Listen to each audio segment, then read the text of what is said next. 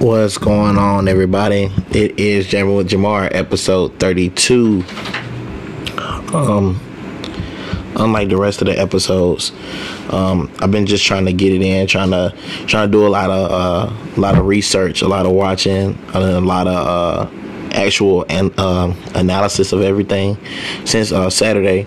And what's crazy to me is how a lot of the stuff been changing, and a lot of the people been switching up. A lot of the different podcasts I've been listening to are kind of different now that this actual college football playoff is actually happening. And you got a lot of people on the right side and the left side, and then you got a lot of people that are trying to be up down the middle. So I want to be, for this one podcast, I don't want to be a Clemson fan. I just want to be a fan of college football. If you normally listen to me because you're a college football fan, or if you just like to watch football in general, then you're gonna really like this podcast. More than likely, if you're a person who has a team that was in the game on Saturday, then you're probably not gonna like me, because I'm gonna put out everything. I'm going to talk about a lot of the conspiracy theories and try to debunk some of this stuff. So this title for this JwJ episode is Clemson versus OSU, Unbunked, Facts of the Game and Conspiracy Theories. All right, so we'll jump right into it. Let's go. All right, after I watched the game about 3 times, I kind of put things together and think about the things that kind of affected the game. First off, the scoop and score, in my opinion, as a unbiased football fan, was that it was a fumble. I don't care what people are saying. I do not care. I do not care. I do not care. If you want to write me afterward, then fine. But I'm just trying to be honest and unbiased. Clemson just happened to be on the receiving end of that blessing. And if you go back to look at the post-game interview, Dabo actually says that he's going to do nothing but give glory to God. And I think he's specifically talking about that particular play, because when I say he was receiving unsolicited blessings, that's what I'm talking about. Clemson didn't even challenge the ruling on the field. The booth actually did. So hence the unsolicited part. Like I said, the fumble was a big deal for most Ohio State fans. The fumble was a big deal for most college football fans because there was bad calls being made. But if you also go back to the Oklahoma and LSU game, there was also a really bad pass interference call early in the game when the score was 7-14. That would have changed the complexity of that game, I think, at least for a little while. But I think LSU would have still been too much for them and overpowered them. But it definitely made sure that game got out of hand a lot earlier.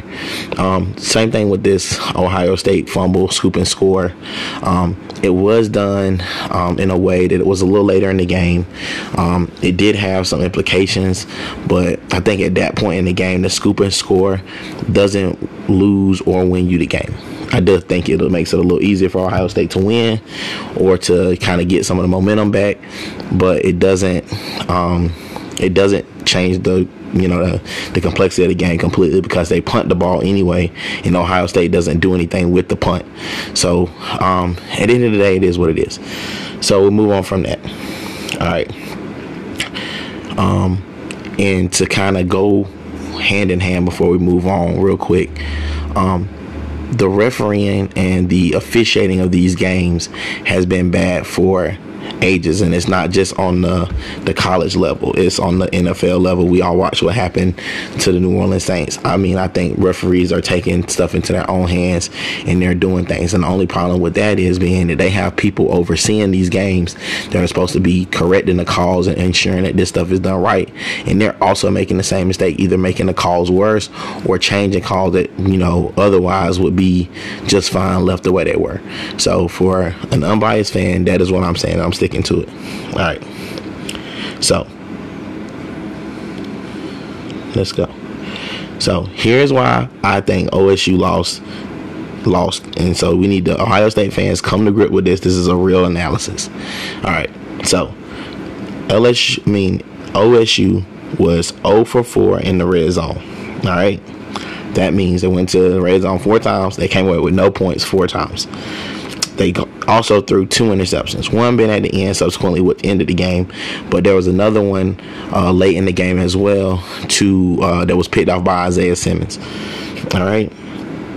The targeting penalty gave Clemson a new set of downs when they had them on the ropes and they were down 16-0. So I'm gonna go ahead and stop here for another second for another little segue. The targeting penalty from a non-biased Clemson fan is a targeting penalty because he led with the crown of his helmet. If you look at the replay, they showed a replay a couple times. Even though Trevor Lawrence is 6'6" and he did lower his head to go down, he was also being pressured. He was kind of bracing himself for the hit.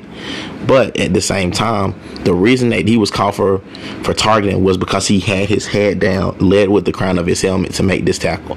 Everybody knows since Pop Warner, you do not lead with your helmet. So a lot of people were talking about, oh, well, that was targeting, that changed the complexity of the game. No, targeting got called in multiple games. It has been called for the majority. First of all, he hit a quarterback like that. So you already know that's going to be a little bit more heightened when you hit the quarterback like that. And then after looking at the replay, he didn't even look up. So in all honesty, he was already putting himself in a bad situation going into it. And then on top of that, Chase Young was behind him grabbing his neck, which at the end of the day, that's neither here nor there. At the end of the day, people are saying, well, why not just give him unnecessary roughness? But I think because he led with the crown of his helmet, he hit Trevor Lawrence, who is 6'6", in the head with his helmet.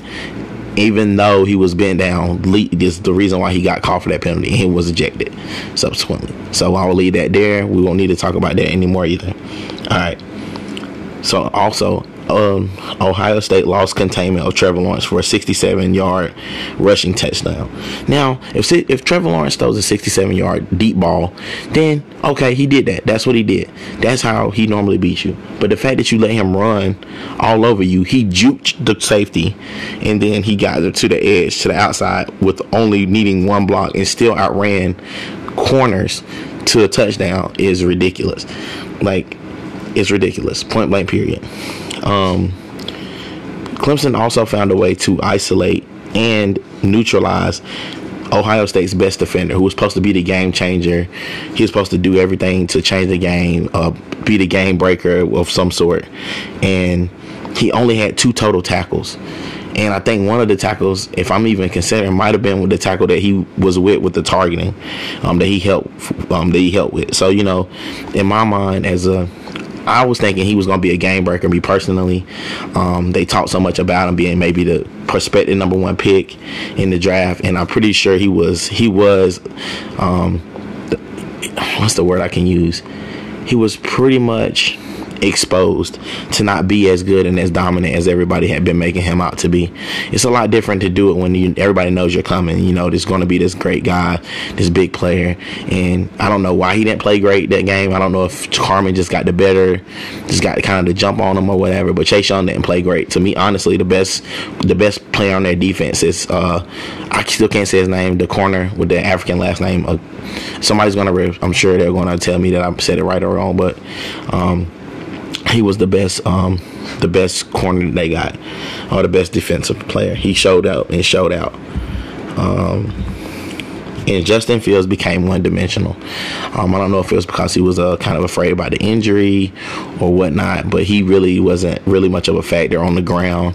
He really didn't run a whole lot, and they kind of made him into a passer, which he did great as a passer for a little while, but he's not a passer by nature.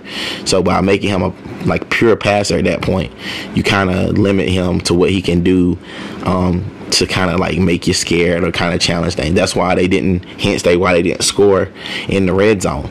And if you're looking at the points wise, so instead of getting so I counted it up, so they got 9 points in the first half from field goals, but had they gotten touchdowns, that would have been 21 instead of 9. So that puts the game out of reach for Clemson, even with some type of weird comeback. That would kind of put them out of reach. So that's along with the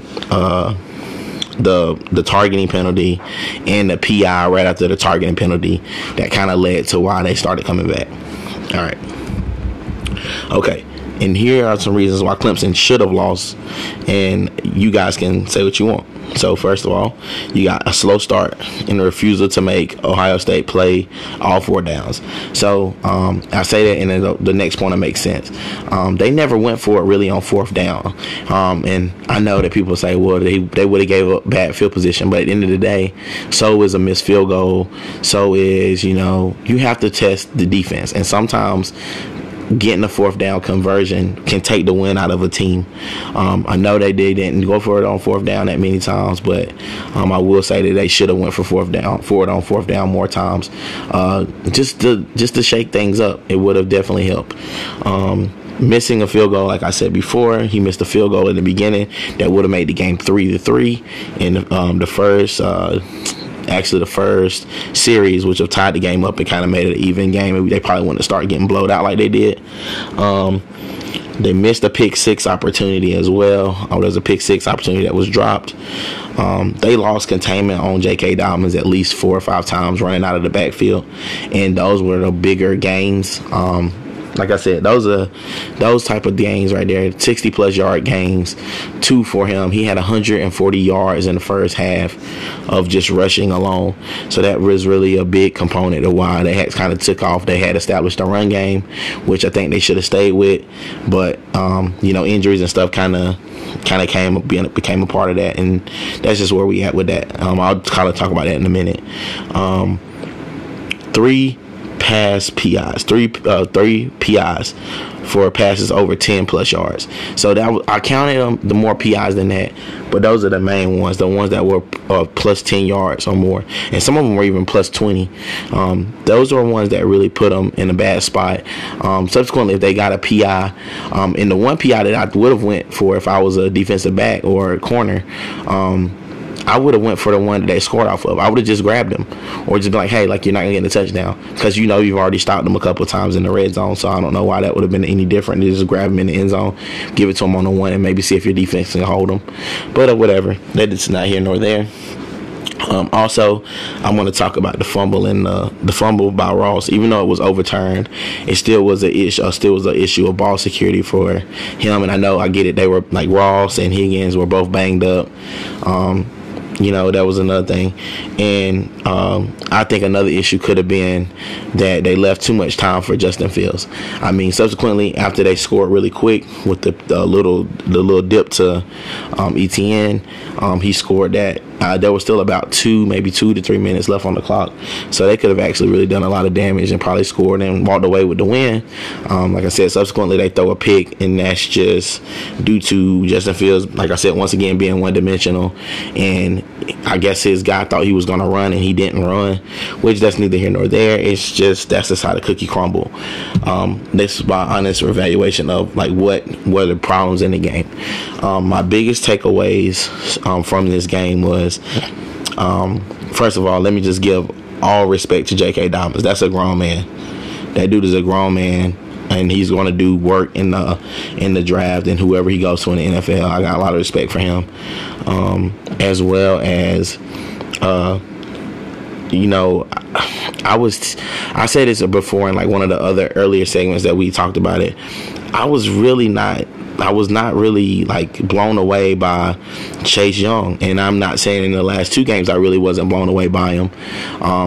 For an extent, like he had decent games, but for him to be talking about he's a game breaker and all this stuff, he wasn't really double teamed in this game against Clemson. Clemson just had a really good scheme for him. They put one of their better offensive blockers. They put one of their better blockers against them, and one pretty sure was Carmen. And Carmen's actually from Ohio, so he had a kind of a chip on his shoulder to prove a point.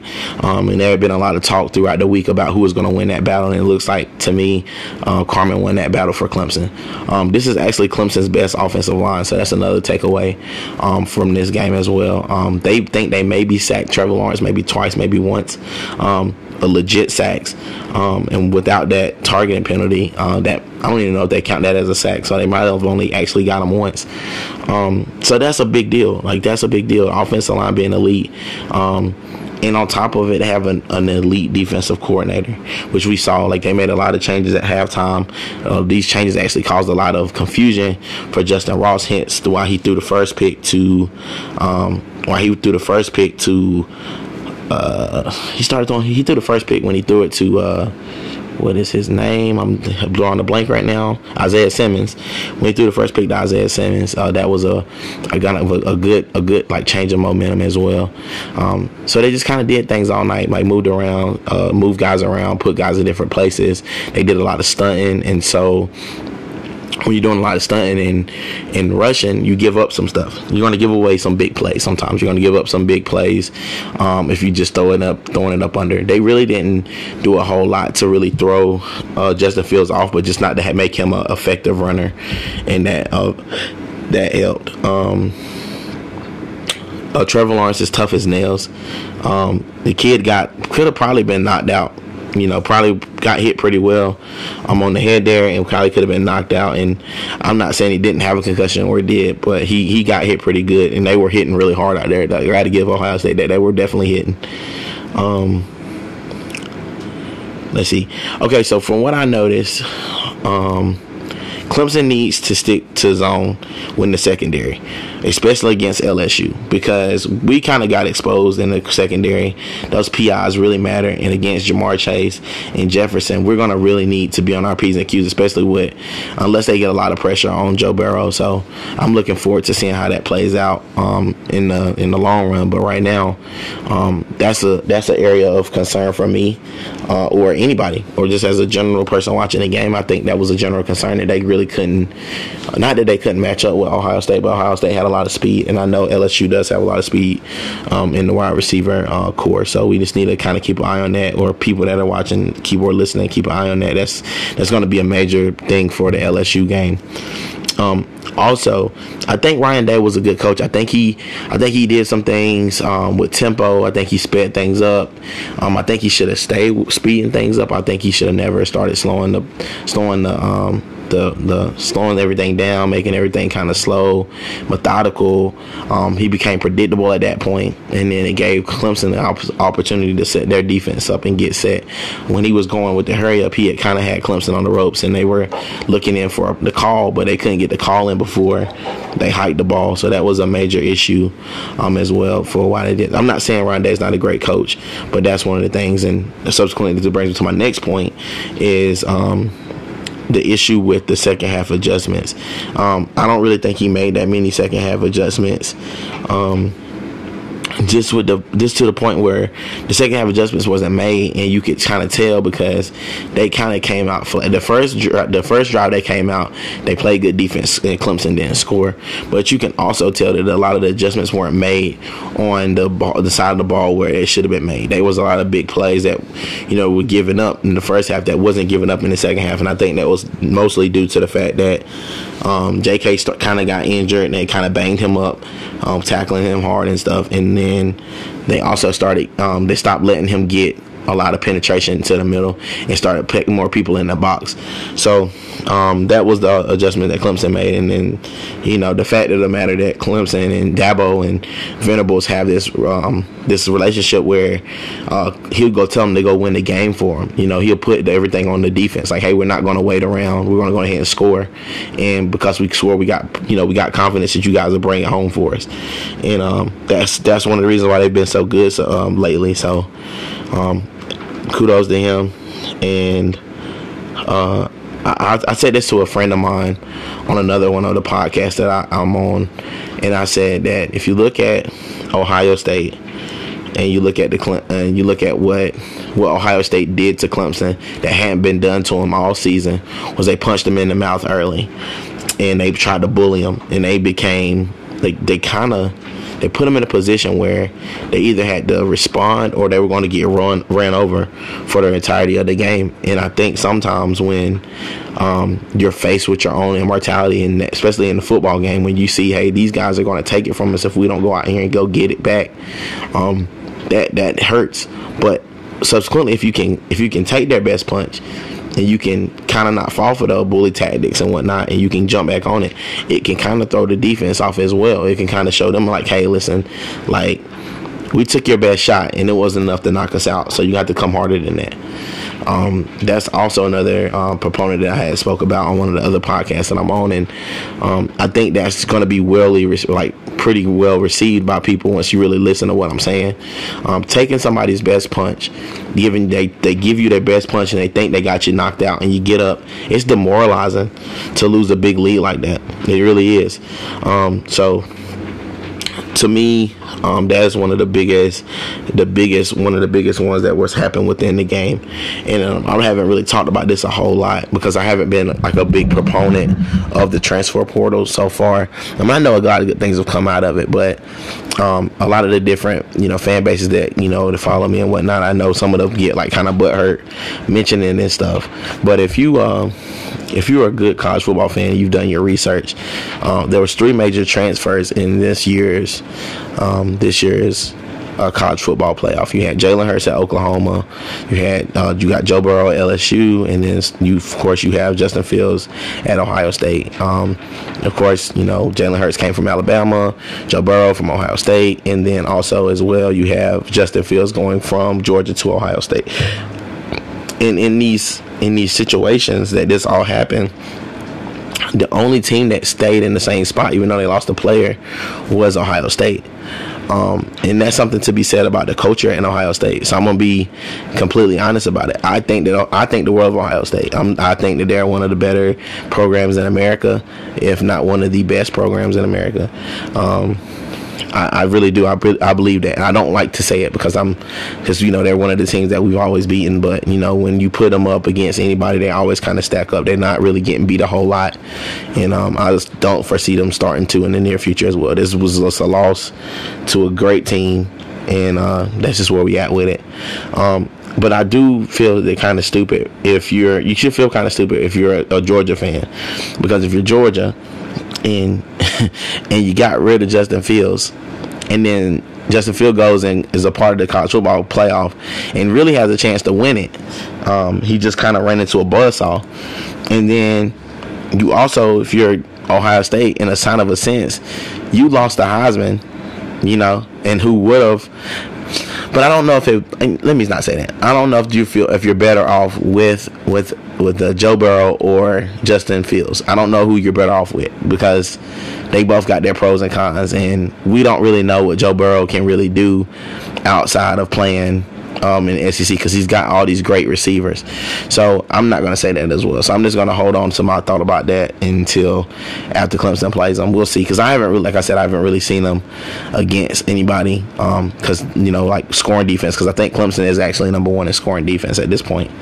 But the transfer portal is going to continue to play a big major role in these college playoffs. So if you're looking and you're a big college football fan, you're going to see in the next couple of years there's going to be a big influx of these college transfers, because they're seeing they can be successful. There are a lot of success stories, and there are also a lot of failure stories. You got some people that transferred and they didn't do anything. They didn't make their situation better. If anything, they made it worse, and they look like they can't withstand, toughen it out. And we're not going to speak on it because most people know who I'm talking about, but it is what it is. So a lot of stuff I've been hearing. I'm going to take probably the last 3 or 4 minutes of this podcast to kind of talk about some of the conspiracy theories that a lot of people have had. And it's got mostly a lot to do with money. So the first conspiracy theory is that they always wanted Clemson and Clemson and LSU to be in the national championship. And and that could be because of money. It could be because they're both part of the ESPN network, one being SEC team, the other being the ACC team, and they have ACC network and SEC network now. And we know that guarantees them to have at least one of their subsidiaries being a part of being a national champion, which will mean revenue for next year when they start putting out the videos and the promos and all this stuff. I think that might have something to do with it. I'm not saying that that's a part of I'm not saying it's so much of a part of the narrative, but it's definitely been a part of, I think a part of money, and it's been like money controls a lot of NCAA. So that could be a probable theory.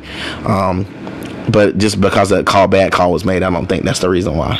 It's going to take a little bit more than that for make me kind of convince me of that one. I've also heard kind of from people just talking is that like I said, they've always wanted Clemson and Clemson and LSU to play, be the Battle of the Tigers, Battle of Death Valley, Battle of basically coaches that weren't supposed to be the guys that people wanted in place, but now they're doing what everybody wanted them to do, and I think that's good. I think if it's not a part of a conspiracy theory, then it's great. If a part of the conspiracy theory is that they wanted this game to happen, which I think a lot of people wanted the game to happen, but I think that everybody wanted LSU against Clemson and or Ohio State. I don't think it was either or. I don't think it was one or the other. I think they wanted it either or. Just so that, those are the three best teams in the nation, and now you're about to get the two best teams of the nation going against each other head to head. I will also say this, and I will preface it with my conversation. We all know that if Clemson had lost the game this year, they would not have been in it. So I don't know why everybody's kind of pushing the narrative that they wanted Clemson to win. That's not really what they wanted, because at the end of the day, we all remember them saying, hey, like, Clemson haven't played nobody. Why we ever want them in the college playoff? They wanted us out, and they've been very adamant about the ACC is weak, and this just is a proponent of that. So now people are saying from Ohio State, oh, they just don't like us. That's not necessarily the case. And then other people are saying it's because of Fox, the relationship that the Big Ten network has with Fox. And, that could also be a proponent, I guess. But, anything could be looked at if it's like the other way around. Because had Clemson got that bad call, would we be saying any of this at all? Probably not. Let's just be honest. Let's call a spade a spade. I do feel like they have their pushes, but I think Ohio State is a big enough name and a big enough brand to where I don't think they got cheated out of a game. I think they got a bad call called against them. It sucks that they did get a bad call. And I don't know any other real Clemson fans that that really say they love football and they really can be objective and say, hey, that was a great call, because it wasn't a great call. I wasn't happy about the call as far as look how it looked, because I didn't want any excuses for anybody to be saying, oh, well, you guys won, but then the asterisk is beside it. Oh, yeah, but they got a really bad, shitty call that, kind of changes the complexity of the game. I hate that. It's like you win, but you have an asterisk beside it. I hate the asterisk. Like, just like when we beat Alabama, there was no asterisk beside it. We just came right out and beat them. So, like, we'll see. Like I said, these are some of the conspiracy theories that I'm trying to unbunk and just talk about. And like I said, if you guys have any questions, concerns, or comments about them, you can always hit me on my inbox. This was also this particular episode was sent to me by a friend who wanted me to do it. And he's also another podcaster, but I didn't have enough time to get into basically the reasons why people lost and didn't lose and how the situation went. But I'm glad I was able to get with you guys, make a podcast real quick. This is an audio only version. I'll probably have a visual version for those of you who won't get a chance to listen to the audio version of it, who don't really follow it that much on Anchor. I'll also post it on the Facebook page as well, so you guys can get to it along with like the actual physical version if you want to see my ugly mug tomorrow. But as of right now, those are kind of what we wanted to talk about and kind of get off of our chest. After a couple days that went by, I've watched the game a couple times. Actually sat down without being super excited and already knowing the outcome. I wanted to sit down, make the notes that I needed to make, and kind of give you guys a finished product of a non-biased opinion of the game. I think that the call was bad, but the call does not subsequently give you give you the loss. I think that it would have helped you win, but it doesn't necessarily give you a loss either. But because Clemson did score relatively easy that last time they got the ball. So let's just be behind it. Like, a lot of bad things happen during the game, and that's not one reason or not that you lose. It will have to be a bunch of reasons. All right. So, like I said, reach out to me, hit me on my Facebook page by my first and my last name. You can find me on Facebook, but more than likely, if you found this, you can probably find my Facebook page. So just hit me up as a message or whatever in the inbox, and I'll be more than happy to talk about it. Or if you want me to expound on anything we're talking about in the podcast, I'll be more than happy to do that as well. All right, guys. Well, until next time, deuces.